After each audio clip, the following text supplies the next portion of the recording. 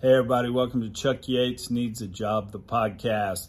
As most of you folks know, I do a couple of podcasts a week for Digital Wildcatters. Chuck Job, that you're listening to, generally has a guest, long format, think Joe Rogan type stuff. Every once in a while, a little bit of investigative journalism. The other podcast I do is called BDE, Big Digital Energy. We call it the weekly summary of the energy business for people that think Jim Cramer sucks. Periodically, I drop that here on Chuck Job just so you can get a flavor for it. I thought this week's episode was really good. I had my partners in crime, Kirk Coburn and Mark Meyer with me. We talked Xi and Macron meeting, the Frenchies and the Chinese getting together. We talked OPEC's fallout. We talked, is Exxon going to buy Pioneer? Talked a little bit about the Masters. And one thing we're doing each week on BDE is we're taking a deep dive into each European country because we lump Europe together. And in fairness, it's 20 to 30 different countries. So we're looking at each individual country, looking at their energy policy and what their concerns might be. I hope you enjoy it, and I hope if you like it, you'll subscribe to it as well. Peace out.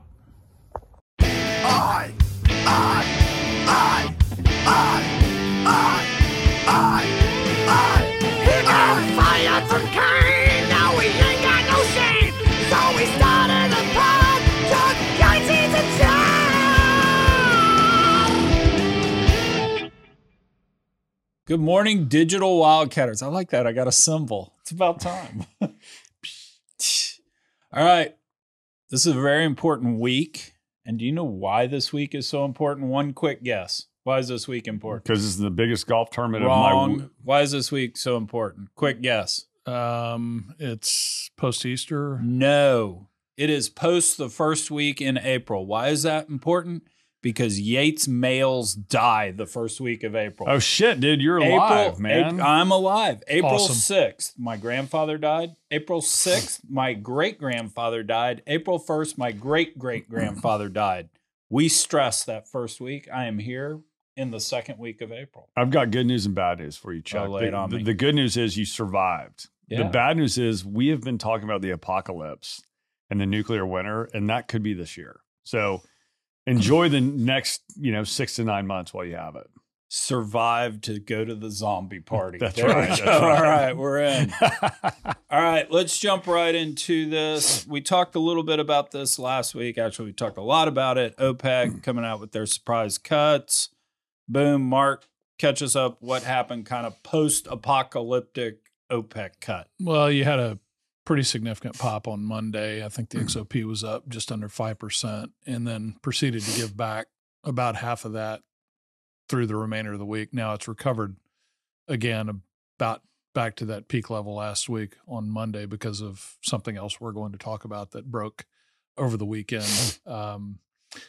So we're still in that tug of war, I think, between, what's the macro outlook going to do to demand? Can we say what's the Macron outlook? Exactly. Ooh, yeah. Damn. Tie it all together. Like that? That's I did brilliant. pick up some feedback from the institutional side that it sounds like there's still a cautiously constructive mindset in terms of what OPEC is doing here. Maybe not so much signaling getting in front of weak demand by cutting back, rather than setting a higher floor potentially. They did raise their official selling price to China, and then the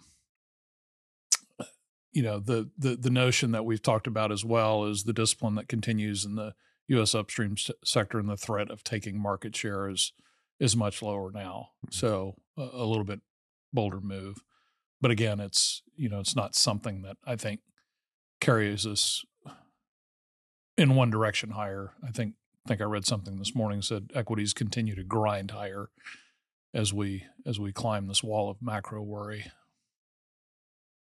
That's pretty poetic. Dude, that was pretty good. That was. Let's. Okay, so Kirk, here's what I think. One, and I haven't looked yet this morning, but the 4-year strip just didn't move last week. Nope. So near term was up, but 4-year strip didn't. And we still have a tail problem. People don't believe there's value in the tail of oil and gas reserves because we're going to be regulated out of business. Am I right? Am I wrong? Is that maybe explaining stocks up 5%, giving some of it back, and then our next story kind of making it up? I think it's a preoccupation with, the next set of data points in the very short term around, are we going to have a hard landing? What continues to unravel from this banking crisis? What are central banks going to do? And, what's the overall state of health of the global macro where, when things go really bad, the energy equities take a pretty big backseat to everything else. So Mark's basically saying, Kirk, you can't rearrange the deck chairs on the Titanic potentially. That's pretty much the way I'm seeing the chairs being rearranged. To use a term of flight to quality, it seems that as we look at the macro, the Macron issues out there, which is we got an economy that's about to just, I think, go to the shits. You've got guys like OPEC is making cuts. You've got people like Shell. They're almost rewriting the ship, if you will. Shell came out, my boy YL, as you know, he texted me earlier today and said that I could talk about this. But basically, their focus with their shareholders now is that energy security is key. So we've totally backed off of it's the environment, stupid, to energy security is key. And reducing oil and gas production is, quote, not healthy. So I'm seeing a flight to quality. We saw Exxon totally get out of Brazil because they've spent billions of dollars and haven't found a lot of oil. They're sort of organizing where they're going to put their CapEx into things that they think are lower cost, higher quality outputs. But it seems like everyone's sort of putting the metal down to, we need to put more production. We need more production, but we also need more exploration. But it needs to be more efficient. What do you think, Chuck? Mark and I kind of talked about this when we deep dived the Deloitte report. Just again, show me a man's actions or show me a man's incentives. I'll show you a man's actions. Again, we all say this. We need more production. We need more exploration, and we trade at 4 times EBITDA. And so where's the incentive to do that? And so that's where I keep coming back to is when the shit hits the fan here, we're going to have one of two things. We're going to have $200 oil, or multiples will increase to 8 and 10 times EBITDA. And guess what? When we do that, we'll generate a lot more oil. Yeah, I've been banging the drum. In fact, I've invested in quite a few exploration companies, technologies, because I believe exploration is totally underfunded.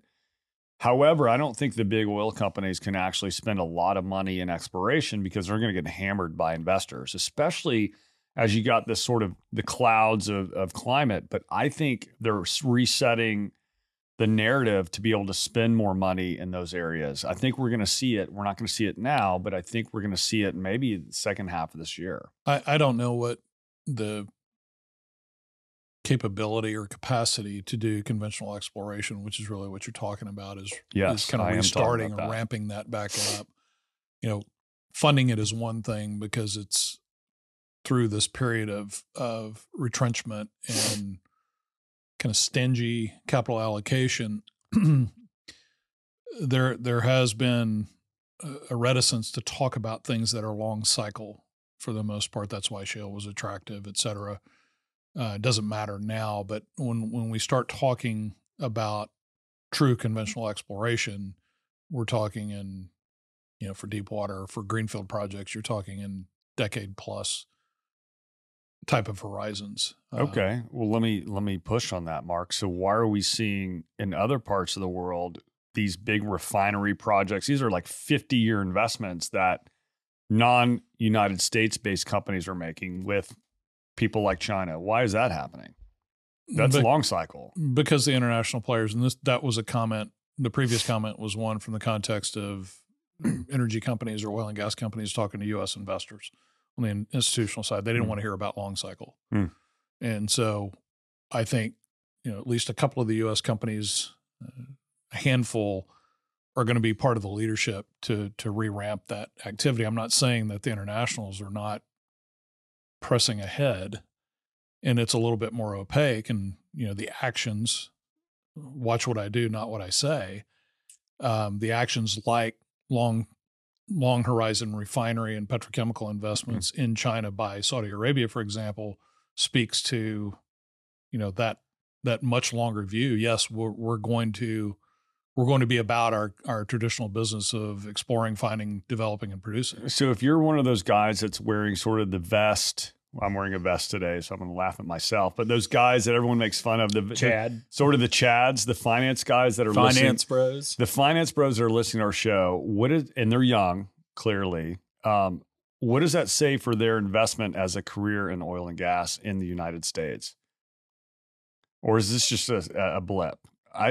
From what I heard you saying, Mark, is we're being outflanked by internationals. What do you think is the prognosis or the vision for oil and gas in the United States right now? We've talked about it in most recently about the Saudis and what they're doing with China and downstream investments. But also remember, we did mention that Petronas had come out pretty vocally and said that we're really going to put the pedal to the metal on CapEx, and not only domestically, but we're going to, we're really going to push the upstream investment and growth to the tune of, raising CapEx on an annual run rate basis, I think 43% over their previous 5-year run rate. So, nobody in the U.S. and Europe, the big super majors, are talking about doing that at that level. Just seems so awesome to go against the grain, and this is time to make money. Well, but it's almost back to the future, if you will, because early days in my career, the thesis from investors was we need energy exposure because it's kind of your counterbalance to the recession. If it happens, it was your inflation hedge that, and if you were disciplined enough, when commodities had their run and you sold and take your gains, you could have 3 and 4 years worth of losses. And that's just how investors approached it. And then the shale revolution happened, and you put a cap on oil at, for 10 years there at $60, if you will. And you put a cap on gas at $3 or whatever it was for the shale revolution. And you no longer had that outsized gain possible anymore. So capital fled the industry for that and other host of reasons. I think if you're talent today, you're sitting there going, we've got an outsized gain out there somewhere coming at some point. We're going to be short oil. We're going to have $200 oil.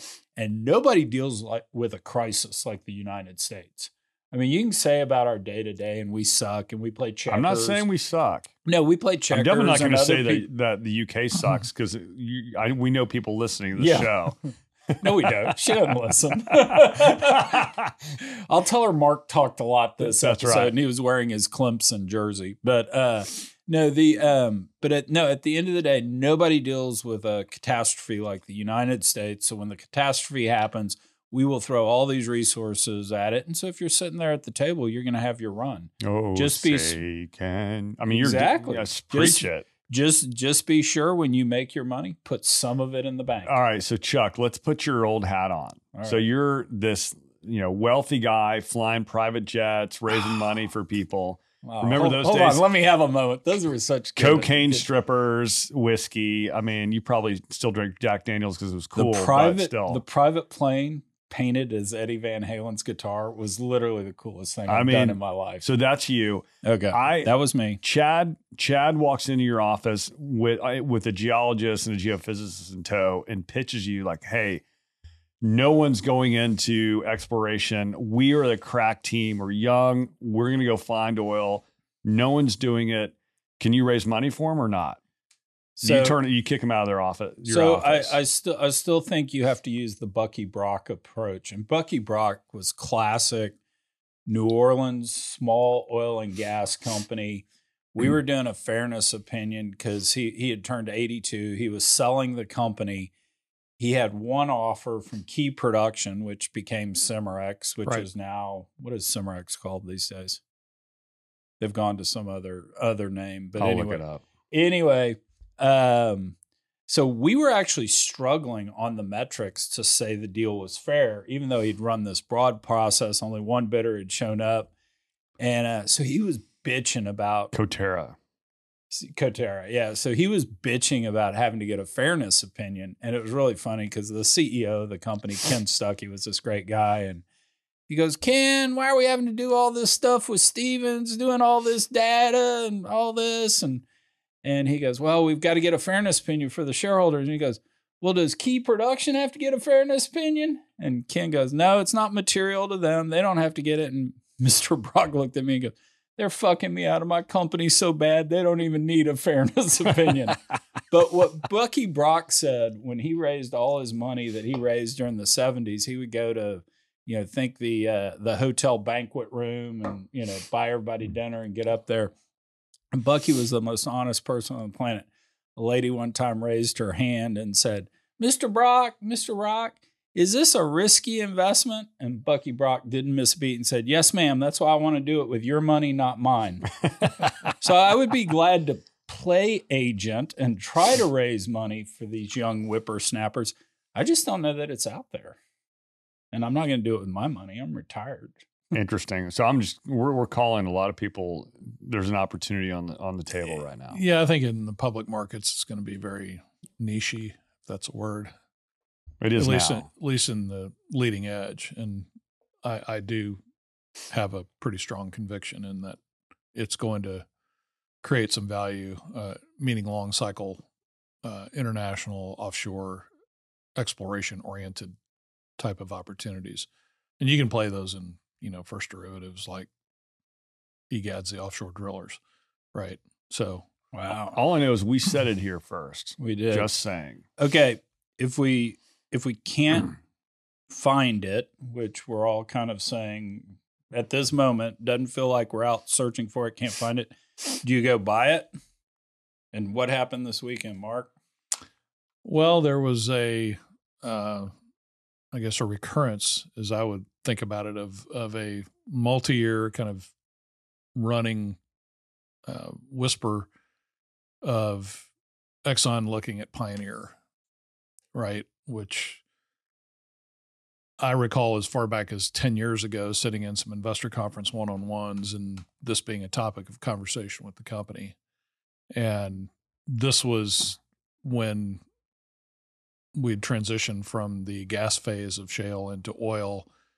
And there was a lot of excitement and scramble for initial positions in inventory and acreage and type curves, et cetera. And, XTO was finding its sea legs as a part of Exxon and having to play that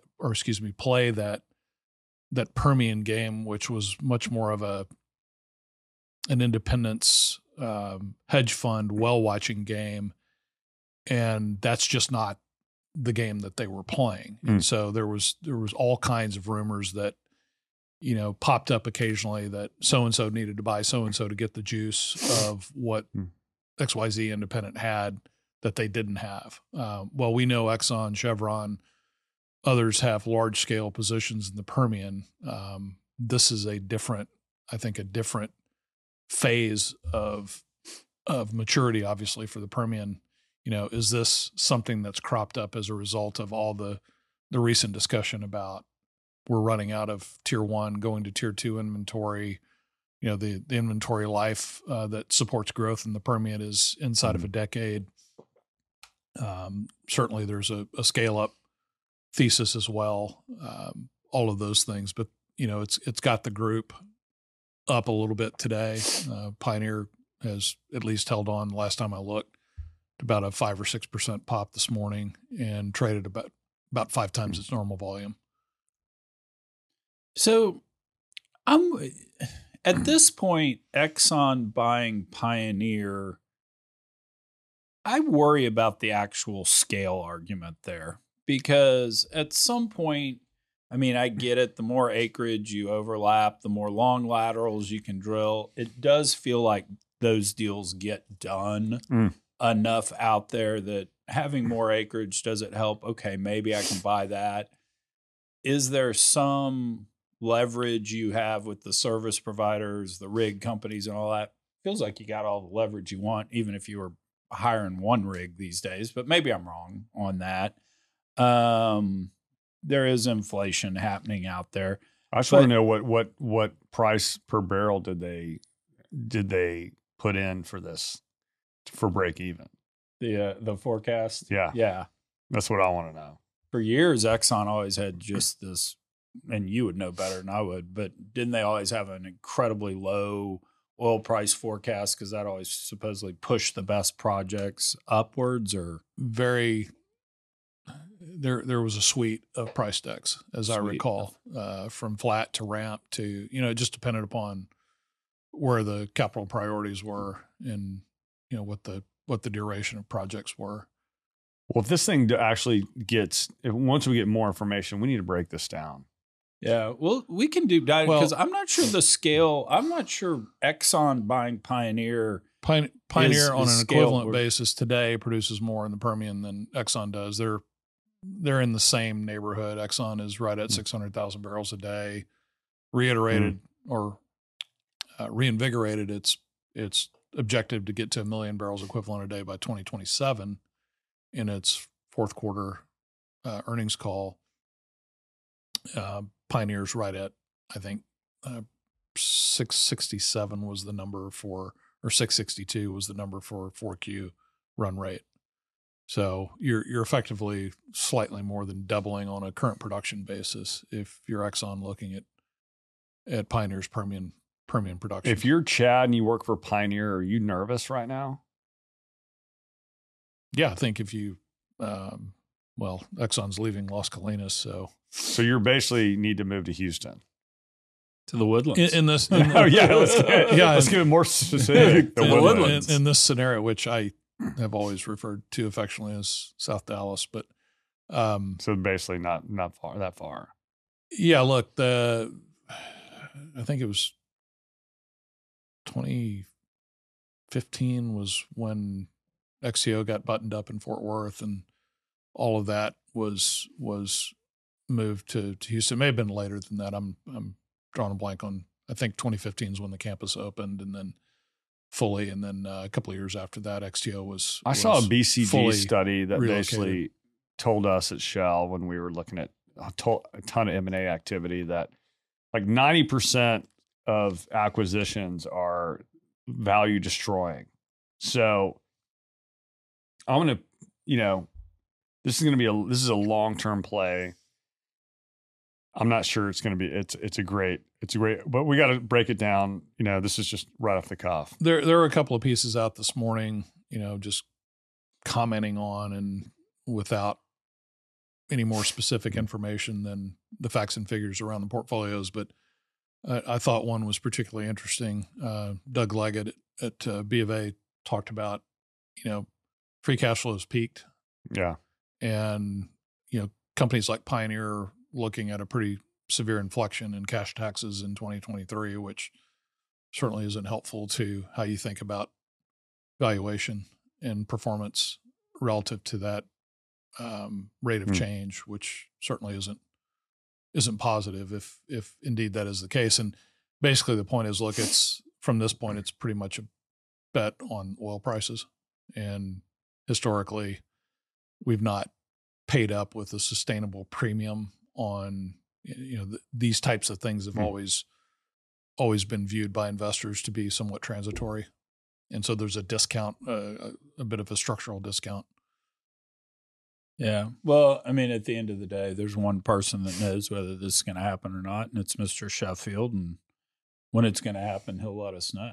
Yeah. I mean, if you think about, should we call him right now?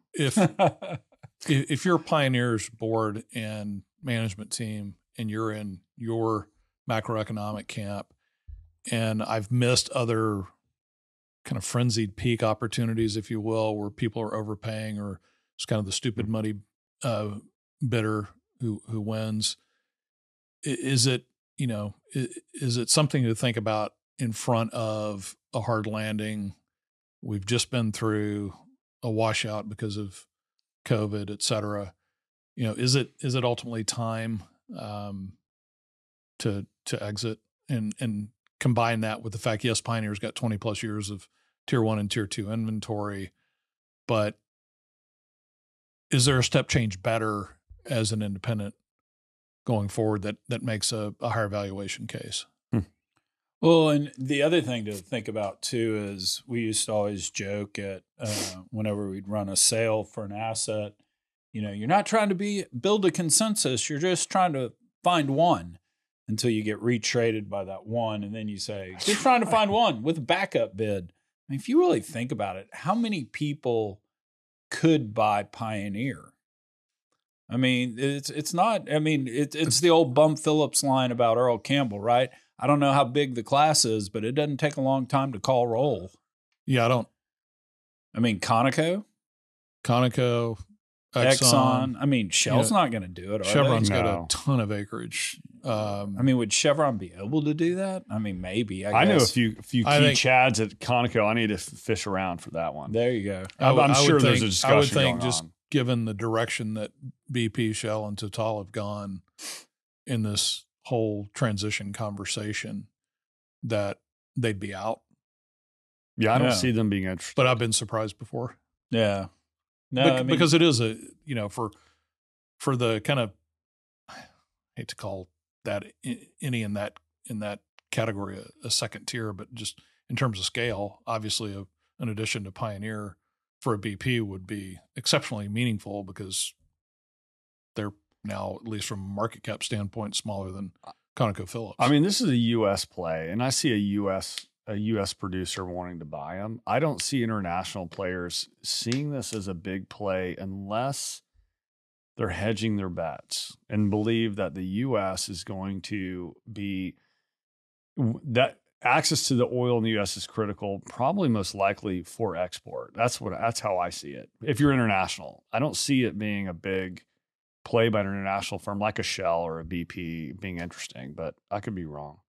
I mean, is there an intra peer group combination? I don't think so, but I mean, really the only one of size that, at least in the Permian, that makes sense is just from a pure parameters or attribute standpoint, and it's mainly size and focus is Diamondback. Yeah. Good call. You got Diamondback. I mean, is there any reason for Oxy to sniff around, or they survived Anadarko? Why go back? Why go back there? And then I guess, I mean, it's not an EOG thing. They wouldn't do it, but we'll see more in terms of commentary and speculation. We used to play this game, kind of who's next, what's next, or who's potentially in this orbit of Can Toby Rice suitors. raise enough money to go buy them? there we go. Natural gas prices sub $2. Let's start a rumor right now. There we go. You heard it here.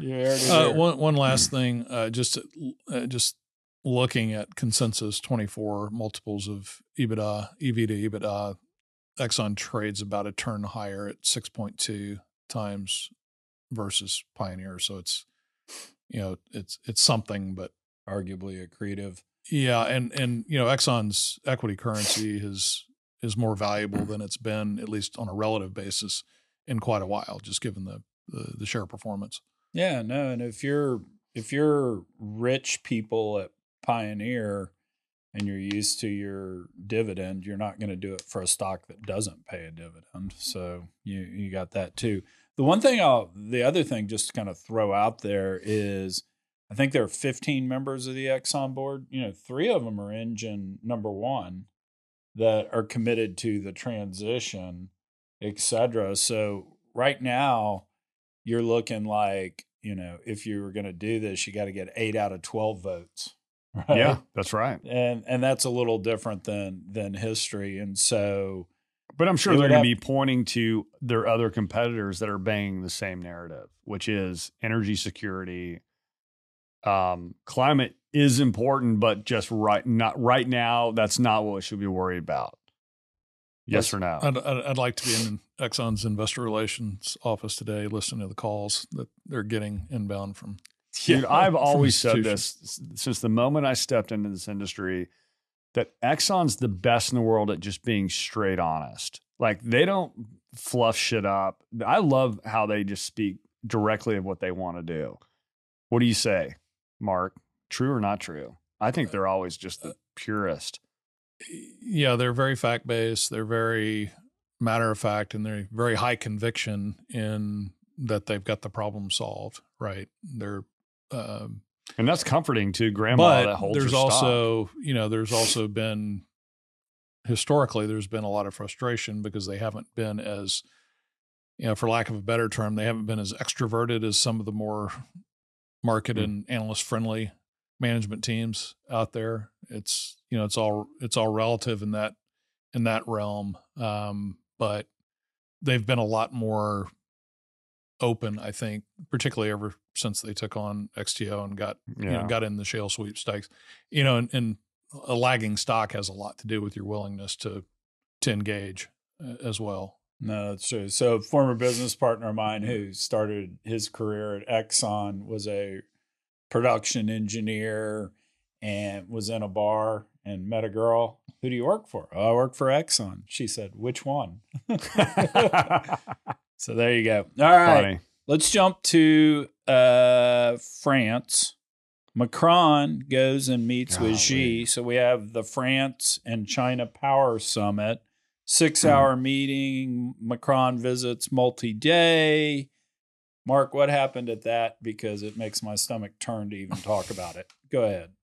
Well, President Macron was, I think, taking the opportunity to put some separation between France and both sides of this brewing conflict over Taiwan. Basically saying we're not going to be a vassal and get sucked into certainly military conflict, and that Europe is more than ever ready to stand on its own as really the third superpower. And so that's the political dynamic, distancing a bit both from China, but also I think in a more pointed way, making comments about distancing more from the U.S. And so what are the implications of that? I don't know. My one story I saw was right after the French president, and I don't know if this is true or not, they'd asked them to at least delay the startup of this encirclement military exercise around Taiwan until they got out of the airspace. So it's another in the running threads of the running themes that we've been talking about. The Saudi push to invest in the downstream in China, what OPEC has done seemingly unilaterally, the notion that, other currencies will ultimately be more attractive or more desired as a reserve, and that, in the very tactical sense or the very political sense, they weren't happy with our answer on not taking the opportunity to refill the SPR. Yeah. And so the U.S. there's quite a bit more tension on all dimensions of the international relationship as it relates to the energy question. The military and geopolitics is something that I'm not certainly going to make any predictions about. I mean, as an arrogant American, I love Paris. Paris is amazing. Now, the Parisians, especially the taxi drivers, they don't like me so much. But the rest of France, they know what we did for them in World War II. But when it goes to the politics, it's interesting because Macron said the worst thing would be to think that we Europeans must become followers on this topic and adapt to the American rhythm and a Chinese overreaction. It's hilarious how I saw that. Europeans are, I love their, arrogance too. But I think in some ways, as I look at this, we've seen France and other countries in Europe sort of like give us a finger every few years just to say, hey, you don't control us. But part of me thinks in some ways that the rest of the world are moving while us here are arguing over whether to drink Bud Light or not. It seems like there are some chess moves happening And we're sort of just watching it, but I'm nervous about this, Mark. Well, we're preoccupied with scoring points on both sides in the culture wars, and our adversaries are those who are looking to maybe get a strategic advantage that they haven't had for decades or maybe never had. Love this distraction. They're not playing that game. I agree.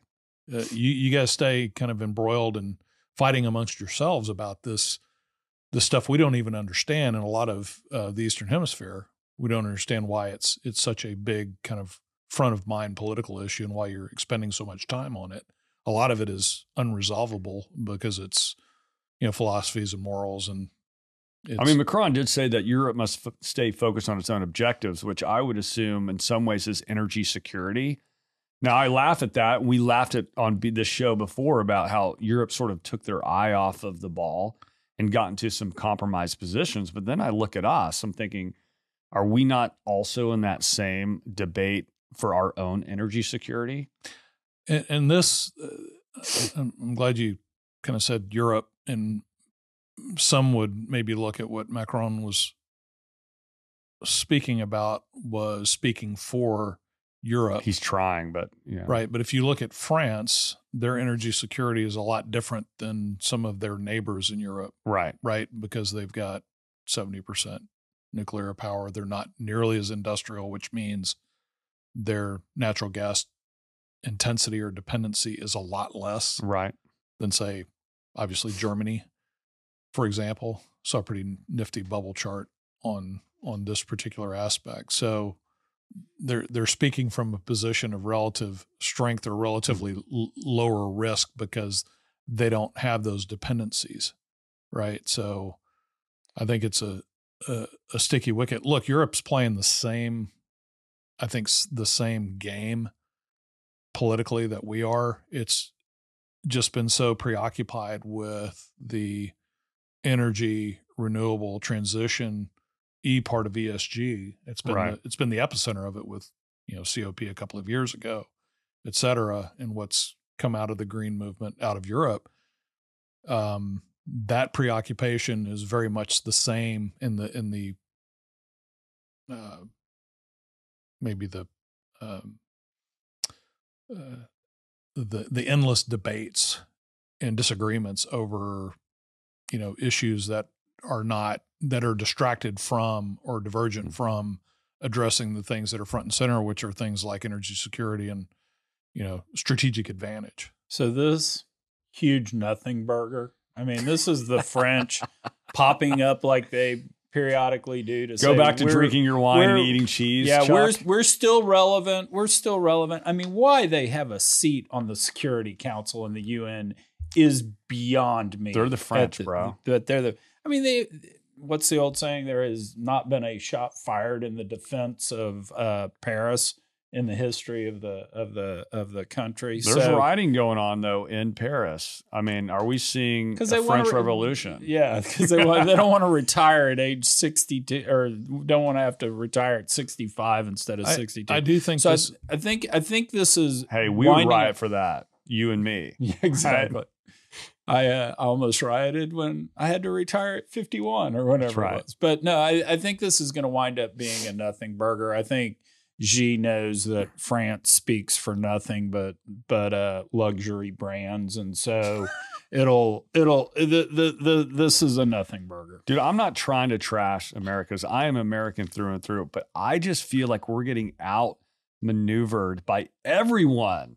And maybe it's just narrative. Maybe it's just a nothing burger, but man. I think, and from a France specific standpoint, that's probably right, but it speaks to a larger inability or a larger state of chaos in the Western players in this conversation, right? Those in the East have stayed focused on really what matters both tactically and strategically, and front and center to all that is kind of energy and military security. So let's do this. So to kind of recap from last week, the European girlfriend, who's British, Actually, so she's not European. Yes, actually, now exactly. she's British. She liked your line on that, but no, she chastised us for talking about Europe as this block, and Europe is actually anywhere from 20 to 30 different countries. They all have unique characteristics. So what we I've traveled in Europe. You just need, if you have a Euro passport, you can go anywhere. Yeah. It's just like a state to state. You're going to get me in trouble on the home front. She doesn't listen. You just told me. Yeah, exactly. No, so what we're going to do on BDE is we're going to close each show for the next few weeks where we're going to deep dive countries. We did a little bit of a deep dive on Germany last week. Let's deep dive France. Some interesting factors about France before we get started. Number one, camera phone was invented in France. Really? Did you know that? It's also the largest landmass in Europe. The croissant, their famous pastry, was invented in Austria, not in France. It's the 7th largest economy, but it's about 80% service and only 20% industrial. They are the leading agricultural power in Europe. And this is wild. You go to Paris and you walk around and there's not a building over like 3 stories tall. And I always found that kind of wild. And I was assuming that the French did that for aesthetics or whatever.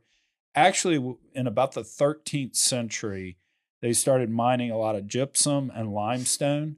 And so you basically have the city of Paris built on top of a huge quarry. And so they would routinely have sections of the city just collapse. And so they have a weight limit on buildings. And so that's why you only have 3- and 4-story buildings in Paris. So with that, Kirk, kick us off on French energy policy and what do we need to know? Well, I don't know a lot about French energy policy. You're right about they have a ton of nuclear. 75% of their electric generation. They've shut down a few refineries, mainly because of environmental concerns. They are a huge service economy. In fact, just comparing the two, because last week we did talk about Germany. France is roughly 20% of total energy consumption in the European Union. They're second to Germany, but Germany is just so much bigger. They have such a large mid-market manufacturing community and business cycle in Germany. It's very different than France. France is super fun. So I'd rather invest my money in Germany and spend it in France. Yeah, the most visited country on the planet.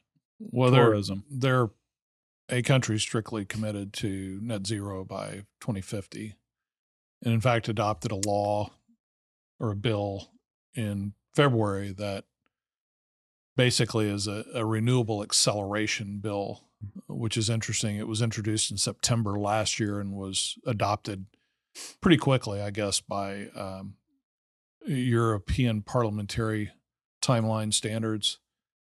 And so, this includes an ultimate phase out of nuclear and a prescription for, I think the number is 90% ultimately to be renewable generated power, 70% of that coming from wind and solar. So it's a pretty long putt from here, just given where we are and the fact that you've got such dominance in nuclear in your power stack. And 2050 sounds like a long way off, but it's they're trying to reduce their nuclear from 70% to 50% by 2035.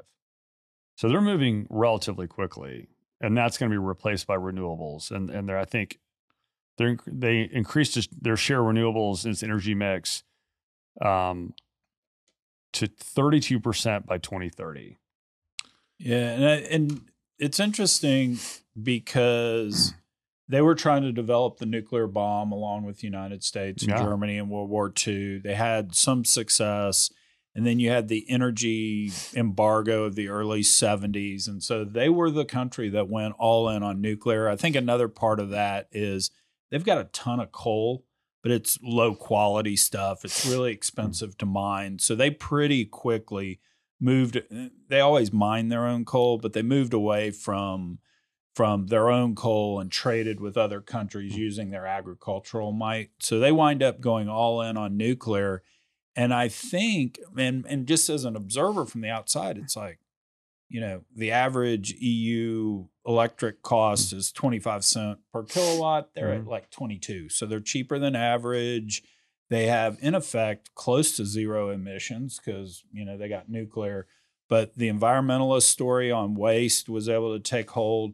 Anytime you have a drought, you need a lot of water to cool all those nuclear plants. Absolutely. And that raises the water cost, which, the public that needs to drink water, flush their toilets is going, hey, we're paying for a lot of this stuff. And those bidets aren't flowing is what you're saying. Those bidets aren't flowing. And then the last thing is, I think, and I heard Joe Rogan talk about this, and this makes a lot of sense, is, the problem with nuclear and Chernobyl, et cetera, is not nuclear per se. It's that we built all this stuff in the 70s, and we just sucked. The whole world sucked building stuff in the 70s. I mean, go drive a car from the 70s. They just sucked. So we built these bad plants and these like the Pinto or exactly. the AMC Pacer. Exactly. Classic 70s, the Gremlin. The Chrysler Toyota collaboration on the Sapporo was literally the worst car ever made. But no, and so now what you're facing is shutdown of all these, a rebuild of all this nuclear capacity.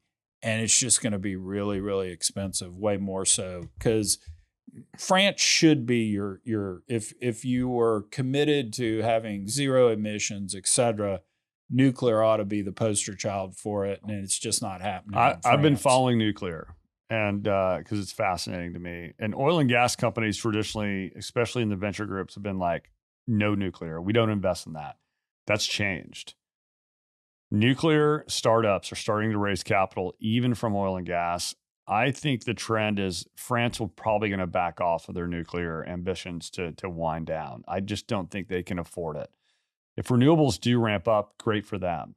It definitely gives them another piece, not only to hit their emissions goals, but also to offset, for instance, when there's droughts, and that's a huge issue. But I think that we're going to see France probably back off in the next decade. That's my call. So I would think France has a bigger challenge than Germany does going forward with energy. Because if Germany wants to pivot, they do have their coal and they could go that direction. They can build their LNG import terminals. France is almost starting from ground zero. And what right policy always dictates other policies is economic policy. Germany has the capability to generate income. And unlike France, I think France is more dependent on since it's a heavy service economy, they're more dependent on the economy being good around the world, because that's when people spend money, especially in France. So the European fight on is LNG green energy or not, et cetera, France is potentially on a different page with other people, just given that they don't have their dependence, to Mark's point. And they're just the French, man. They do things their way. They're cool. Yeah, and part of that, we talked about it a long time ago, part of that taxonomy argument among the EU energy ministers about natural gas also included nuclear, if you recall. So again, it's interesting from the standpoint of you got 70 to 75% of your generation stack is zero emissions nuclear, and you're not kind of digging in, if you will. So is nuclear waste not counted? That's a good question. But let's just put that on the side. Let's get back to our audience on that one. And you know what we need to do? We actually need to do a deep dive on nuclear waste, because really what we're talking about is like all the nuclear waste in the world like fits in an oil barrel or something. And it's not like it's a very proportionally small amount. It doesn't take a lot of nuclear to do a lot of damage, as we know, but at the same time, just the physical space requirements of disposal are not proportionally great. Why is the nuclear waste, it's always in a oil barrel? Yeah, that's true. Well, we should put it in an iPhone case. That's right. Let's change when we talk about crude realities on any of the business media, why do they show conveyor belts with 55-gallon drums on them. Yeah. Right. Yeah, no doubt. There's a whole BDE we could do on how did we lose the narrative? That's right. That's there. right. All righty, guys. Thank you for tuning in. If you like the podcast, share it with a friend, subscribe. And Masters. Oh, give us the download on the Masters, Kirk. Sorry. look, my I was bad. hoping for a live finish, but just for the controversy. But John Rahm had the winner of the Masters, great Spaniard. He won on Seve Ballesteros' birthday. There's good history because on Easter is when the Spaniards win. So Seve Ballesteros, it's his birthday. He's won on Easter. Sergio Garcia's won on Easter. Jose Maria Olazabal, who used to play the same irons as me, incredible ball striker, has won on Easter. And now John Rahm.